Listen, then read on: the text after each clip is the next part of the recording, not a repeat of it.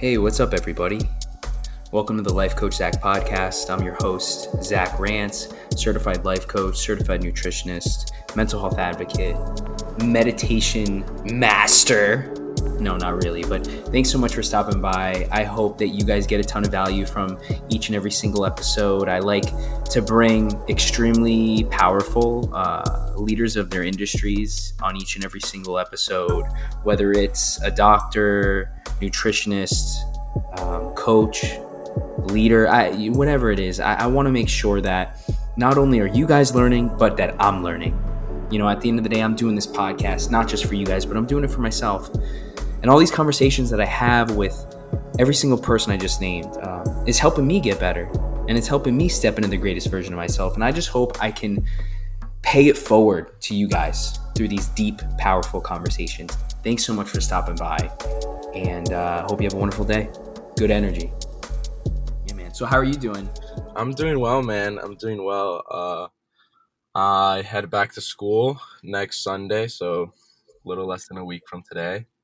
But I'm excited, man. It's been a good break, a good couple months just at home, back home from school is nice. A little change of pace was nice, but I'm also excited to get back to college.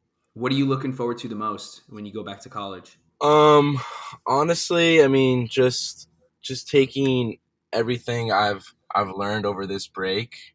My routine, I'm in a good rhythm right now, and I can't wait to take that over to school. I can't wait to see my friends. I can't wait, honestly, can't wait to start classes. I'm getting kind of bored of this, to be honest, but yeah, I'm pumped. Yeah, that's awesome, man. hmm So for all the people that are listening, Lucas is or was a life coach client of mine. We worked together for 3 months.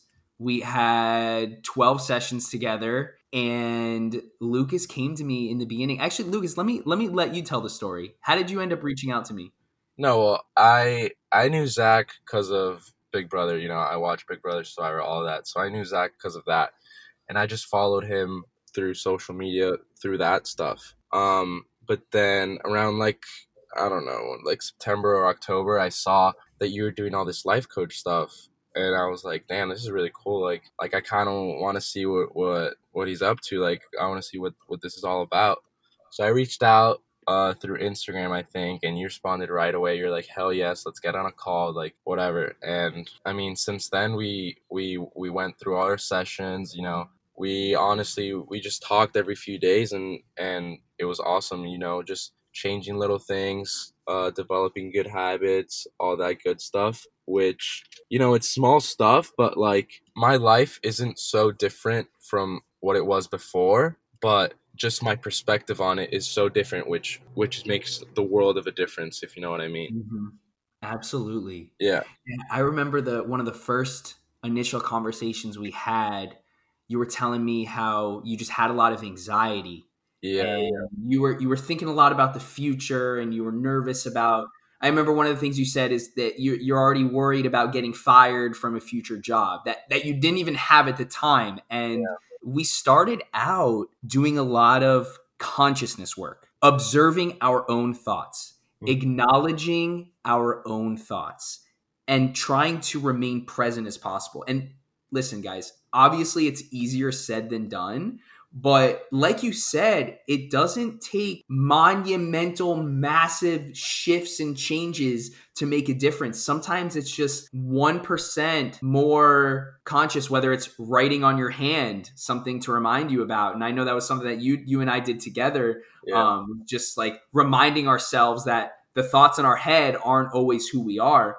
But what were some of the things that you practiced to help you manage your anxiety? Yeah, no, that was definitely the big thing because growing up, I had like no anxiety. I didn't even know what anxiety was. Like, I didn't know what that felt like. But I don't know. As I went through my first year of college and then my second, I started to feel just like a voice in my head that I had never really noticed before.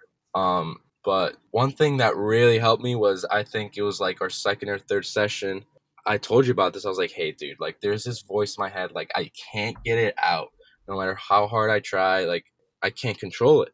And you told me you're right, like there is a voice in your head. but you got to realize that you are not that voice. You are just the awareness of that voice. Yeah. And you gave that voice a name for me. You're like, okay, that voice, that's your roommate. His name is Joe. And every time Joe tries to fuck with you in your head, you tell Joe to fuck off. And I mean, it sounds kind of funny and it sounds kind of stupid, but it really helped because, you gave that voice in your head a name. And at the beginning, it was very hard to recognize when that voice was coming out. But you just, through a lot of practice and just experience, I guess, I was able to recognize that voice when it came out, and I was like, hey, that's not you. That voice that's telling you that you're gonna screw up or you're not good enough or whatever it was, that's not you, and that's fine. That's your stupid roommate. Tell him to shut up. That was a huge one for me, for sure. Yeah. Yeah. Acknowledging those thoughts and disidentifying from those thoughts that, your thoughts are your thoughts. Lucas is Lucas. Lucas is not his thoughts. And when you're able to completely detach from that anxiety, detach from that fear, detach from that jealousy or anger or depression, you can be fully present. So how did that practice of naming your thoughts, Joe, how did that change your life? And what were some of the differences that you saw immediately? No, that was definitely huge. Because like I said before, I had never really thought about it the way that you told me to think about it. You were like, hey, that voice in your head, that's another person. That's not you. And those thoughts, you're not going to make them go away. You can change your perspective on them. You can change how you approach those thoughts. You can change how those thoughts affect your life. But those thoughts are always going to be there. So you just got to realize that you are the awareness of those thoughts, and that those thoughts don't control you. And it was very tough at first because it was hard to recognize, like, hey, like that thing in your head that keeps talking to you, like that's not you. But yeah, just through practice and through experience, I guess, I was just able to, like you said, disidentify with that voice. And now when that voice gets in my head, I pay a lot less attention to it. Like, don't get me wrong, it still gets to me sometimes, but I am able to recognize that voice much quicker and be like, hey, that's not you. Like, shut up. And yeah. And that voice is our ego. That voice wants us to be scared. That voice wants us to be angry. That voice wants us to be the victim and to point fingers at other people. That voice, it clings to things like that because that's what that voice thrives on. And that practice and that consciousness and that awareness of that voice was just the first step for you, bro. That honestly was just the first step of understanding that. And I learned that from a book, The Untethered Soul by Michael Singer, which is a fabulous book that I think everyone should read. And it really talks about that voice in your head being a roommate. If your roommate was constantly telling you that this is going to happen bad and that thing is going to happen bad, you would punch your roommate in the face. And that's exactly what we did, right? Yeah. Next thing that we worked on were some habits. So what are some habits that you implemented into your life? Yeah, I think first of all, I mean, of course, I developed a lot of good habits, but also I think the elimination of bad habits was just as important. But yeah, one thing, I mean, you and I both know what the biggest habit for me was, and that was my morning routine. Because throughout, like from probably, I would say like July to like October, I was waking up every day, kind of like in just like a groggy mood, like not super motivated.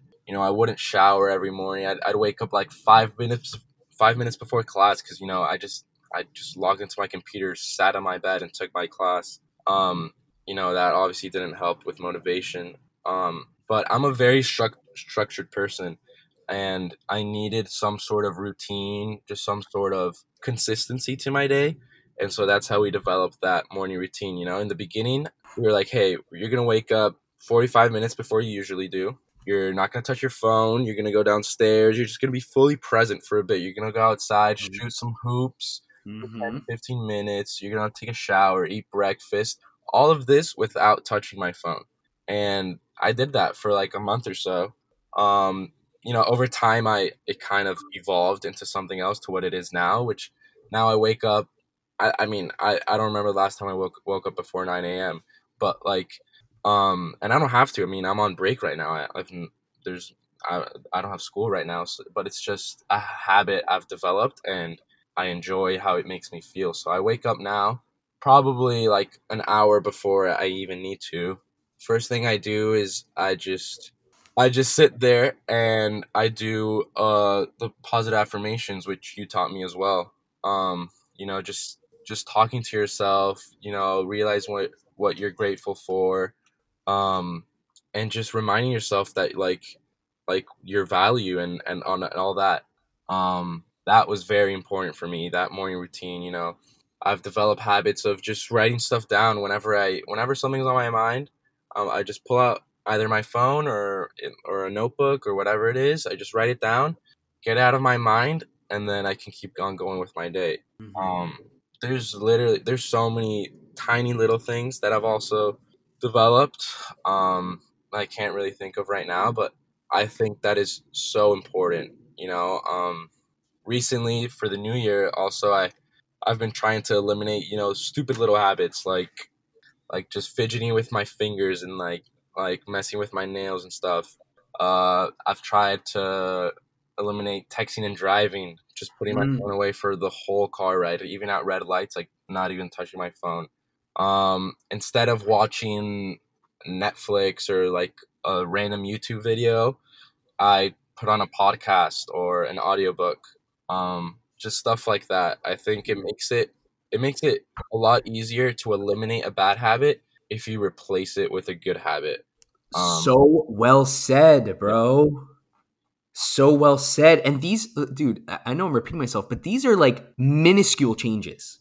Minuscule. Putting your phone away, like waking up 45 minutes earlier, not using your phone in the morning, like minuscule changes that when you continuously execute every single day, these micro wins lead to massive results. Mhm. And a lot of the stuff that we worked on together, if you want to say I taught it to you, I kind of just opened your eyes to it. You're the one who's teaching it to yourself, just as I'm still teaching it to myself. And as a coach, I don't have all the answers, and I'm not perfect, and I still work on a lot of the things that you're talking about. I still work on them today. Obviously, waking up for me is super easy now, and Mhm. meditation is something that I enjoy because I've been doing it every day for 4 years. But these small changes amount to massive results, and consistently executing them like you're doing, eventually these results are going to compound on themselves. And like I'm still trying to learn all this shit too, and that's what I want the audience to understand is like, I'm not here to if you want to hire me as your coach, I'm not here to teach you all the knowledge I've gained. I'm just here to open your mind to some things that will probably improve your life. So Lucas, let me ask you a question, bro. If you had to go back in time, would you hire me again? Oh, of course, in a heartbeat, 100%. Would you recommend coaching to other people? Yeah. No, I think especially for guys in today's day and age, I think it's just like it's something people, they're like, "Oh, I'm a man. I don't need this. Like I don't need a life coach. I don't need to meditate or I don't like I'm fine. Like I'll be all right." But, in reality, I think mental health is huge nowadays Mhm. with all of social media, all the technology, everything. I think it is huge, hugely important. And it is definitely something people have to take care of. Absolutely. And I love what you mentioned too about people thinking that they have everything under control or they don't need this. And that's a form of arrogance. Like we can all learn something.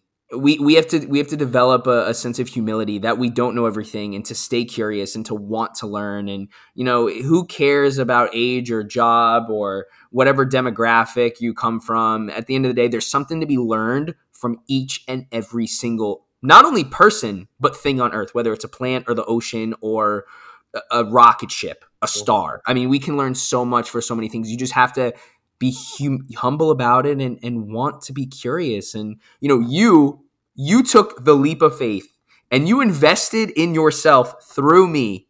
And I think it's fair to say that you got more than your money's worth, bro. I want to Yeah. say on here that I'm extremely proud of you for showing up, taking it seriously, paying the full amount of money, and not only that, but continuing to practice all these things moving forward, because like I feel super fulfilled and accomplished that I'm doing God's work through you. So you now have this obligation right here, right now on this podcast on January 19th, 2021 at 10:51 a.m., bro.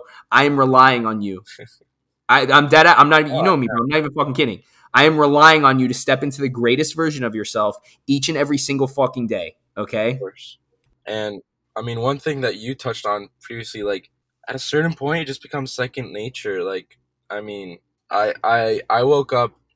The waking up early for me was really tough, like in the beginning. But after a month or so, like now it just becomes second nature. Like even if I don't set an alarm, I'm waking up really early and I'm going through my morning routine just because I enjoy it and it makes me feel better. And little by little, those habits that you're trying to implement into your life, like little by little, you'll see the ones that you enjoy. And something that you always tell me is to double down on what's working for you. Yes. Because I mean, not everything works for everybody. Mm-hmm. I mean, maybe reading a book will work more than meditating for somebody. So you have to just learn about yourself. You know, I think giving yourself about 30 days for each habit is a good amount of time to realize what works for you and what doesn't work for you, and then you double down on what does. Dude, I am fucking proud, bro. You are absolutely right, dude. Double down on what works. Whatever works for me is not necessarily going to work for you, but you're going to try it, and I'm going to try new shit, and the stuff that works, we're going to double down on.